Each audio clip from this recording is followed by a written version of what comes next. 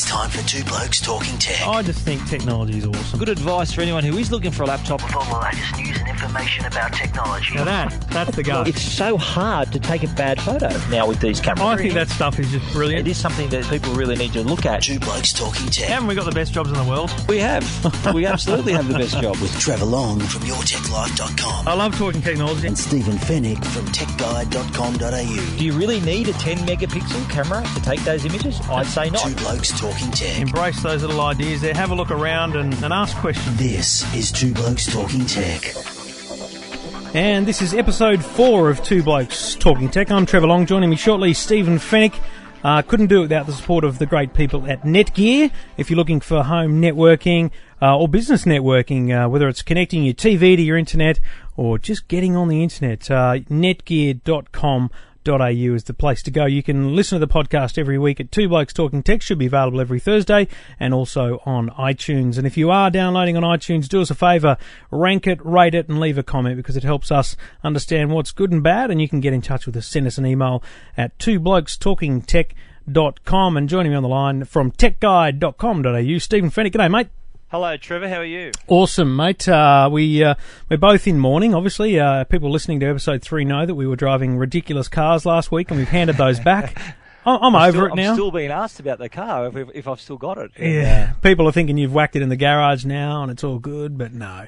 The cars have gone back, the free rides for people around the block have ended, and we're back to just plain old technology. I did shed a tear, Trev, I've got to say. Yeah, I wrote my blog about it today, and I said in there a couple of times, you know, we handed it back, we went to the Royal Automobile Club in Sydney, and there was a bit there where I thought, maybe they're going to let us take them for the weekend. Maybe they're going to let us swap cars. And no, didn't happen. In the end, they let us walk out the door, didn't they? It was good while it lasted, though, wasn't it, Trev? So goes life. Let's get into episode 4.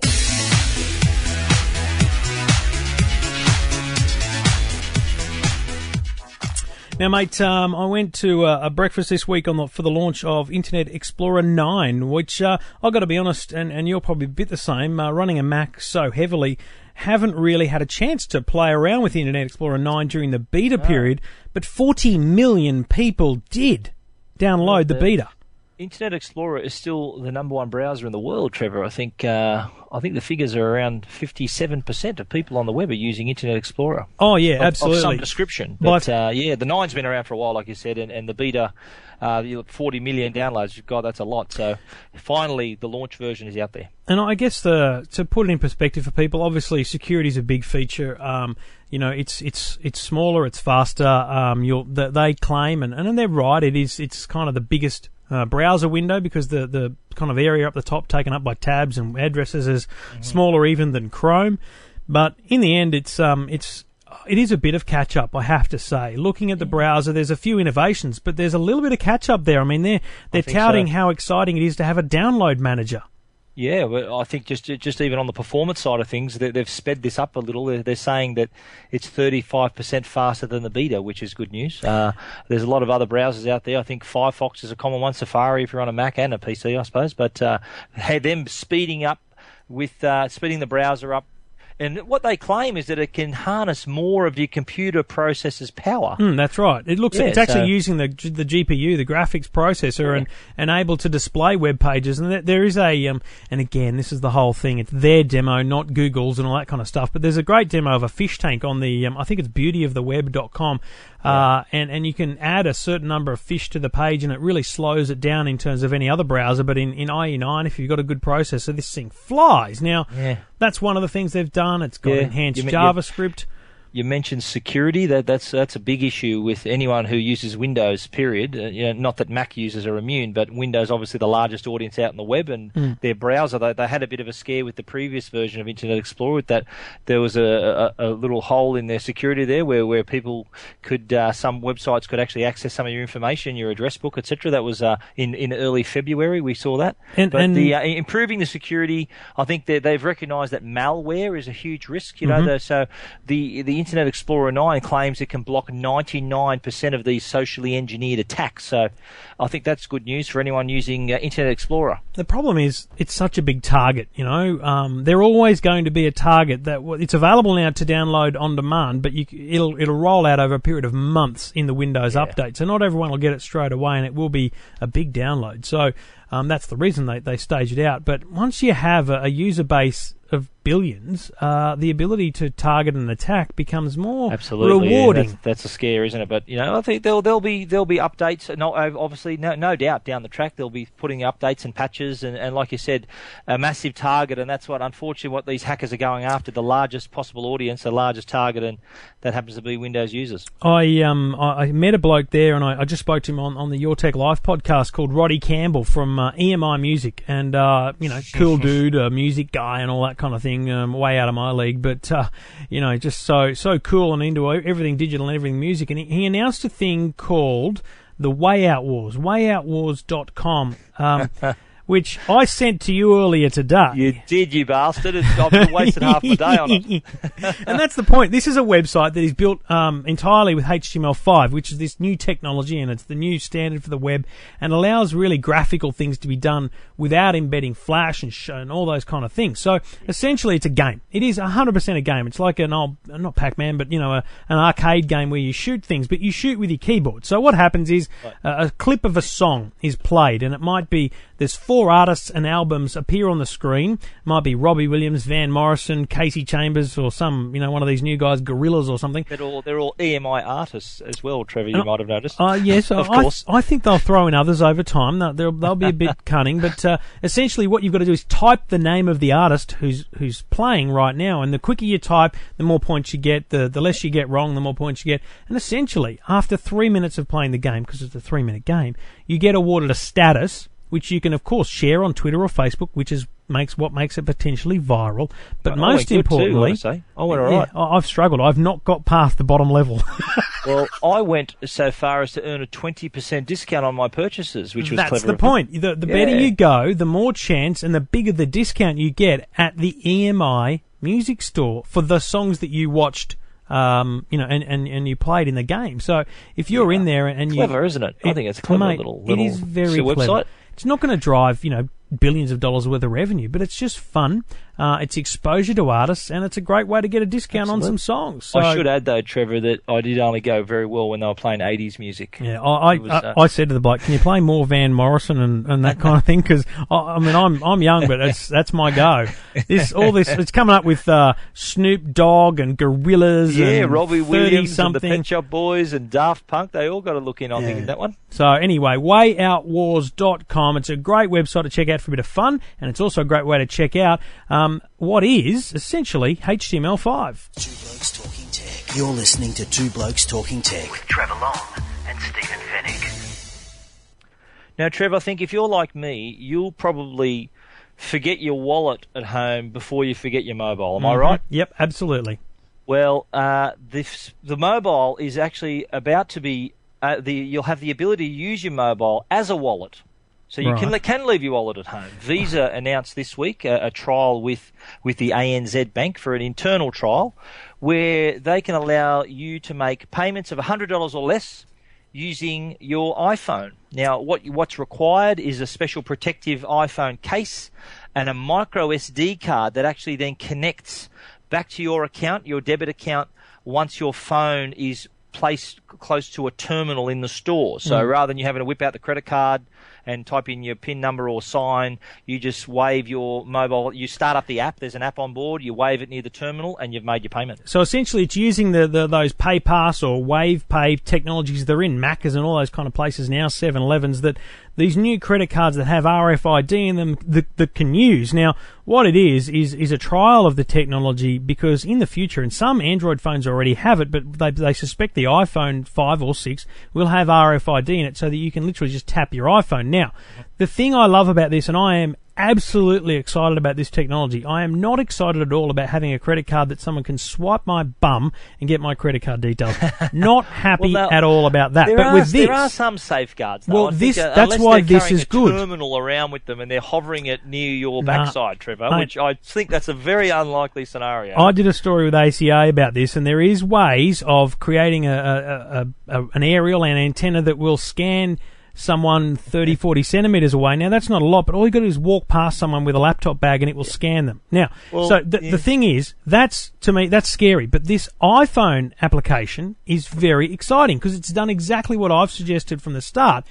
You go up to the counter, it doesn't just work. You have to actually tap the screen and say, I want to launch the application and slide across to actually use it. Yeah, there are some safeguards. It wouldn't be very smart if all you did is just wave your phone, because if that anything could happen there. But I think the additional things you need to do with the app it makes it a lot safer. But nevertheless, ANZ, who are part of the trial, insist that the security around these things, if you do happen to lose your phone or misplace your phone, they can cancel it immediately as if you'd lost your credit card. So there's those in place. There's also they have mechanisms now where they can suspect suspicious purchases, and if you're making a purchase in Sydney and then 5 minutes later there's something being purchased in Singapore, for example, they can swoop in and know that something's up. So and I think there is that's that security all good. behind it. I think, though, if we look 5 years into the future, we're going to be very excited about how mobile phones will be our payment device, and you'll be able to set your security level. Like, I would choose to be able to wave it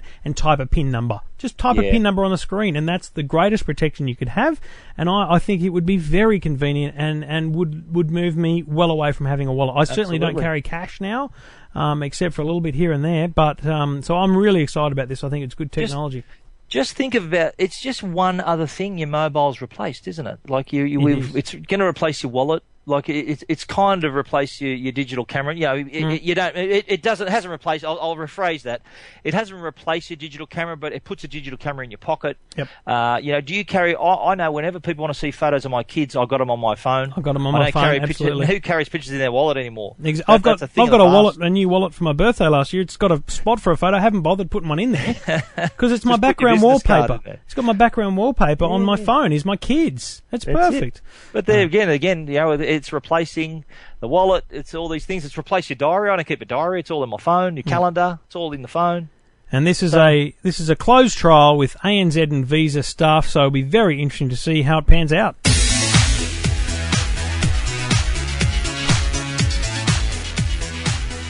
Now, before we talk, I'm trying to put it nicely, but publicity whores. Let me thank our good sponsors, Netgear. Netgear.com.au if you want anything in networking, whether it's a router, a modem, connectivity for your TV. If you've got a big screen TV and it gets you on the internet, but you haven't got a cable nearby, or your router's not nearby, you can use Powerline, you can use your PowerPoints to get the internet there, or you can use Wi-Fi. There's great technologies available from the good folk at Netgear.com.au, and they're available in all good retailers, mate. I like Ruslan Kogan. I think he's a lovely bloke. I do too. He's he really says what he means and means what he says, doesn't he? And I think a lot of it, and I said this earlier in Your Tech Live, I actually don't begrudge him for having an opinion. Good on him. And I think a lot of what he's doing is just trying to raise awareness of his opinion. And most people are saying it's publicity for the brand, but that's just a side product of his opinion. Now, what he's done today is announced that anyone who has purchased, and by the way, it's very interesting, he's moved right away from Jerry Harvey, and he's now targeting JB Hi-Fi. JB Hi-Fi? He's what have they them done to him? Exactly. He's obviously just got a source there or something. But anyway, if you've purchased a big screen TV from JB Hi-Fi this year, 2011, you can send Kogan a copy of your receipt, and he will send you, no cost, no shipping, no nothing, a HDMI cable. Now, he sells these things for $3. JB Hi-Fi and other retailers sell them for $20, $30, $40, up to $100 and even more dollars. $199, I think he's quoted. So it's an interesting and cunning plan. My advice to people is, if you've bought a TV and you've bought a HDMI cable, send him your receipt, get another one. They're like RCA cables. Just have them hanging around. But isn't it funny how the cable, just on the cable side of things, I know a lot of companies make money, big money. Obviously, JB is one of them. Harvey Norman, I think, are one of the biggest resellers of monster cable products in the world. Yep. That's the tech equivalent of would you like fries with that, I think, is the I think HDMI that's a cable. very good point. Those better cables, absolutely. And the other thing is the extended warranty, but that's a story for another day. But the cables are definitely that impulse purchase that they try to get you to make at the counter once you've got this Mickey Mouse new TV that you've just paid a couple of $1,000s for. And it's not a hard sell when they got you in that position when you've agreed to buy the telly. And Kogan's approach to this whole thing has the potential to really expose the cable as the difference between a $20 cable and a $200 cable is often not $180. No, it's a negligible difference. And his point is that HDMI is digital. Digital is ones and zeros. Digital is either there or it's not. Yeah. It either works or it doesn't. There's no increase in quality. There's a few audiophiles who may disagree with you there, Trevor. Like there's some audiophiles that wouldn't bat an eyelid spending $5,000 on cables. Yes. But in the case of HDMI, if you're a family, want a TV for your family, you're just connecting a Blu-ray player or a PlayStation 3 to your TV, then I think any old HDMI cable will do. Yeah, no, well, anyway, Kogan.com.au if you want to check out his blurb, his spiel, his blog. This isn't the first time he's spoken about JB recently. No, he just made $1 million bet. A couple of weeks ago, I think he did. Is that the way he made $1 million bet? $1 million bet with the boss of JB Hi-Fi. Yeah, it's about them not selling Apple products in their store within 3 years. I think he JB reckons that by 2015, 33% of their income through reselling Apple products. Which is startling, quite frankly. But Kogan reckons that in 2015, JB Hi-Fi will not be a reseller of Apple products because Apple's retail network will be such that that's where they put their emphasis. They don't need them all. I don't believe that's true. I can't imagine that. Maybe for computers and iPads, but for iPods and things, I think they'll always be in stores. But that's my opinion, not Ruslan Kogan's. It's a ballsy move, isn't it, Trev, though, for him to do that? What has he got against JB Hi-Fi? Is he just trying to bring... I know he's trying to bring attention to his own brand, his own way of doing business, but what is it between him and the crew at JB Hi-Fi? Do you know something we don't? No, my guess is that he has an insider there. He's getting information from a disgruntled employee or something like that. That's where he's getting the stats on the Apple sales. That's where he's getting all that kind of thing. And it's just it's another target. Why pick on Jerry Harvey? People listen. I wrote a story about him where he set up a new system where you can actually, it's called Live Price, where you can buy products.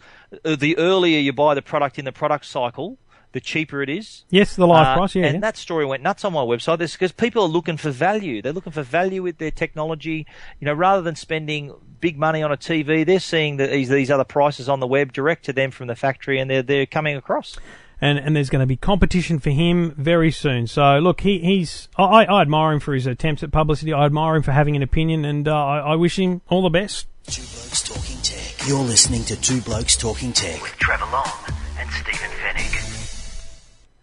Now, we know there's no shortage of Android mobile phones out there, do we, No, Trev? There's is plenty not. of them out there. There are a dime a dozen nowadays. Telstra's relaunched a $100 one, just as a side note. I mean, it's ridiculous. Yeah, through Telstra on the prepaid, I noticed that. But it's not often, though, that Google themselves go to the trouble of making an Android phone. They have done once in the past with the original Nexus, which was made in partnership with HTC. Which was meant to, before we get onto the Nexus generally, but it was meant to be a change in the ability to buy phones, because in America you don't buy phones like we do, so you just don't buy phones outright over there. So they were selling it online, and it was a complete dud in that sense. The phone was great, but it was a dud in the sense they didn't revolutionise the market. Yeah, Google good at search, not good at direct selling mobile phones. But anyway, they've come around with the second model. The original Nexus, like I said, was built by HTC in partnership with HTC, but they've come across now for the Nexus S, which is their second phone, with Samsung. And I actually have had this for a few days, and I have to say it's a very impressive handset. A couple of features I disagree with, I think could be improved, but it's got the latest version of Google Android, which is Gingerbread. It hums along nicely. 1 gigahertz Hummingbird processor, very quick. Apps pop straight open. Menus almost instantly they come up. Very impressive 4-inch Super AMOLED screen, very similar to the screen on the Galaxy S, the Samsung Galaxy S, which I'm sure you know is a very stunning screen.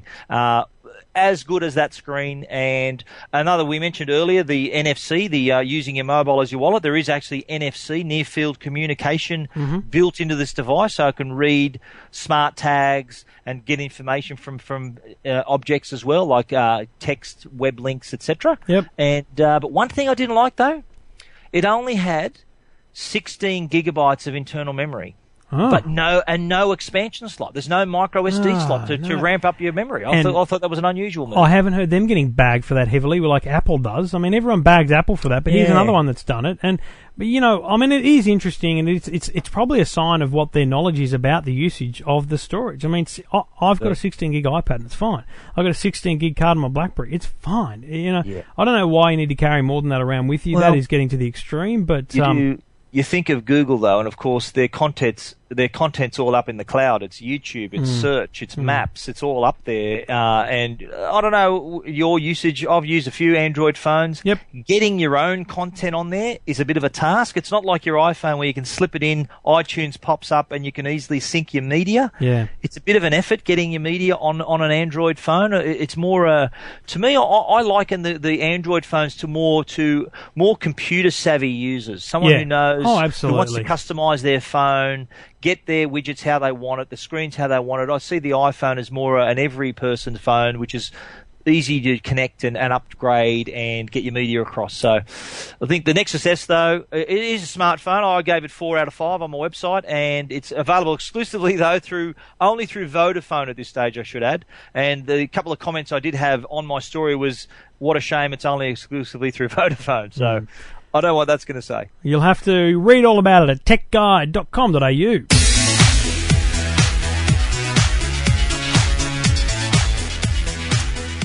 Now, mate, wrapping up, we'll talk in a minute about a great app you've found for the iPad, but I just wanted to spend a bit of time talking about the iPad 2 and where it is at and what it's going to cost. I am nervous, Steve. I'm very, very nervous that it's not going to come out on the 25th of March. Well, you know what? The way that it's been selling out in the US, and I did notice that on their, if you order it online, I think the waiting time they've given now is 4 to 5 weeks, and that is a worrying trend. And if you remember last year, they announced the same thing last year. It was going to be released overseas later.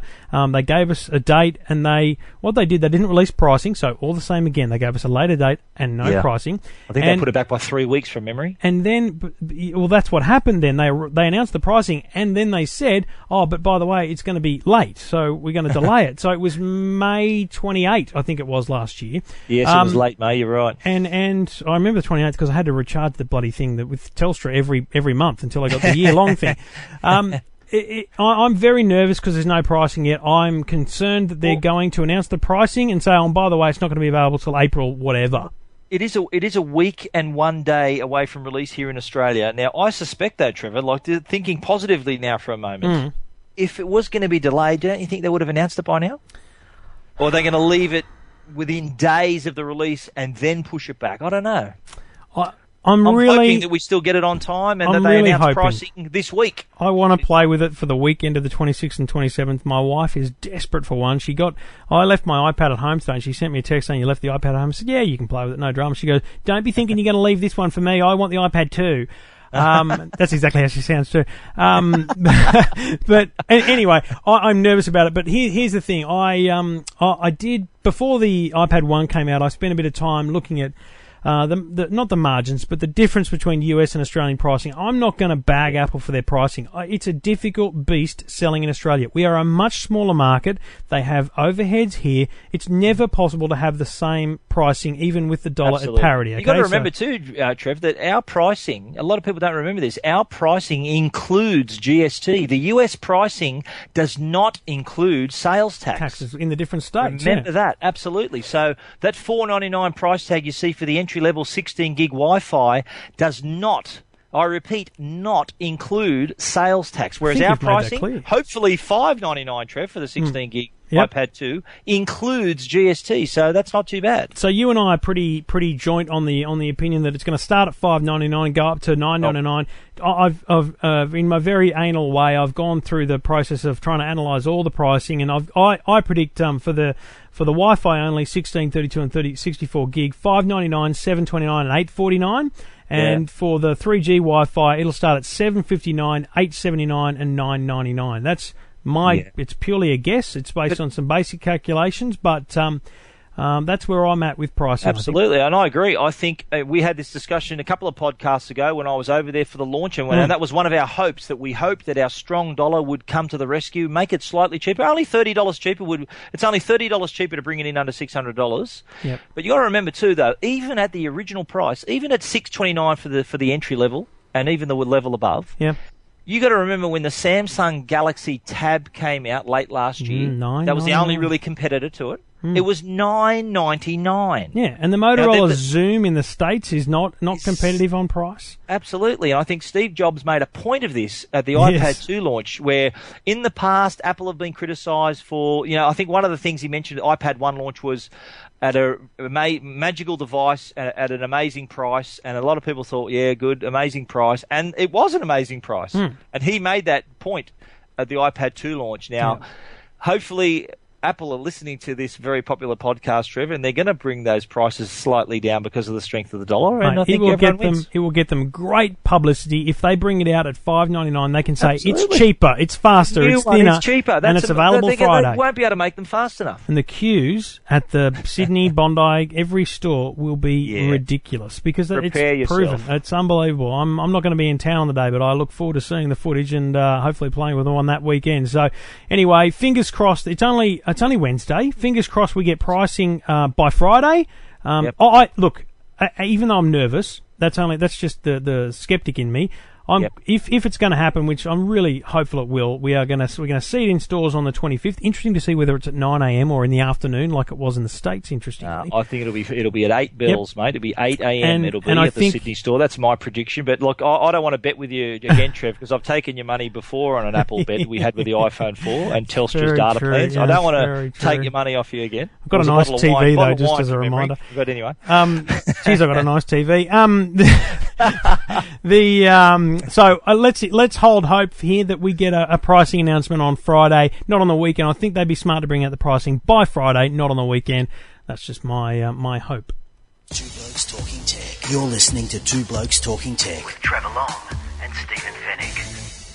Now, while still on the subject of iPad, Trev, I think this is a really cool app that's been released in the US. This is a very clever move on the part of Time Warner Cable, which is one of the biggest cable companies, if not the biggest cable company in the US. Yep.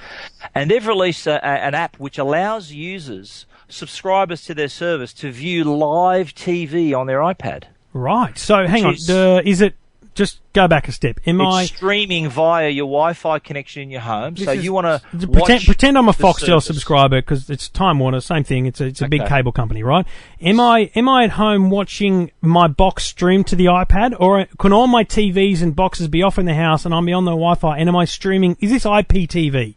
This is an app that connects you via your internet. So the app goes back and talks to their servers and streams it through your broadband connection. So it's absolutely not reliant on anything in your house apart from the Wi-Fi. This is the information I have. I think we've seen an example with Foxtel, who tap into now your Xbox 360. They can also come in through the T-Box now. Wouldn't it be nice if this same thing could happen? And I think the only proviso is that you do have to also be a Time Warner internet, because they're an internet provider as well. So you have to be a customer. Yep. So in the case, say that we use the Foxtel example, the Big Pond, you'd have to be a Big Pond customer. Bring it on with the app. Now, wouldn't that just change everything? You'd be able to watch TV anywhere within your network, not having to sit in the lounge room or where the TVs are connected into your outlets. So I think this is the start of something huge if this is introduced in Australia and around the world. You've obviously got a very big house. I mean, my house, I've got 3 TVs. There's one upstairs, there's one downstairs, and one in the man cave. I can't think of anywhere else I'd want to watch TV. But I can imagine, because, we have to sell, I've got another baby on the way, I've got to find another house. I can imagine having a slightly bigger house and thinking just to be able to sit in the dining room or in the family room as opposed to the lounge room and just kick back and open up Discovery Channel and stream it via the iPad. How good would it be to have the iPad 2 or the iPad 1? It'll work with the iPad running iOS 4.2 or higher. This is the Time Warner app. Yep. How good would it be being able to watch the mighty Rabbitohs go around, watch them live You really want to go there after round one of the NRL? Well, not having to contend with my daughter who wants to watch Disney Channel when the Rabbitohs are playing. Fair, no, it's a good solution. Point. Just quickly before we go, were you disappointed with the iOS 4.3 not having the multi-touch gestures? Well, I think I did see some vision on the iPad with you can download an extra app. Yeah, but I'm not upgrade the code. Well, I'm not. It's like jailbreaking. It's not officially jailbreaking, but it's just a little bit dodgy. So it's not officially in the release. I think that's weird, but I think, you know why? I think they're saving it for either the next iPad or just the next big iOS release. I think it's a great. But how hard is it to press the home button, Trevor? But how amazing! This iPad that weighs you down so heavily, you want all the help you can get. But how hard is it to press the home button? But think, Stephen, of the rumours that they're not going to have a home button anymore. Okay, well, think about it this way: the smart cover means you don't need to press the button to turn it on, right? Yeah. So think of a device. The next iPad, the iPad 3, doesn't have a button because you open the cover and it turns on, and you don't need a button because you can swipe to do it. But the home button brings you back to the main screen, though, Trevor. You will need a home button. I don't think they'll do away with the home button at all. 4 fingers up, that's what does it. Yeah. 4 fingers up, 4 fingers down. No, sorry, it's 4 fingers up. It's take 5 fingers and you scrunch them to the middle, and it takes you to the home screen. And it brings you back. Mate, it's brilliant. You know what? I'd rather press a home button. No, you're a simple man. We both are, though. That's why we are Two Blokes Talking Tech. And thank you to everyone. A few emails, twoblokestalkingtech.com, but a lot of people, mate, I've run into during the week that have told me they've listened to the podcast. Really appreciate them taking the time and sending it around their offices and things. So we appreciate you listening. Tell your friends, and we'll be back next week, mate. Yes, we will. Looking forward to it.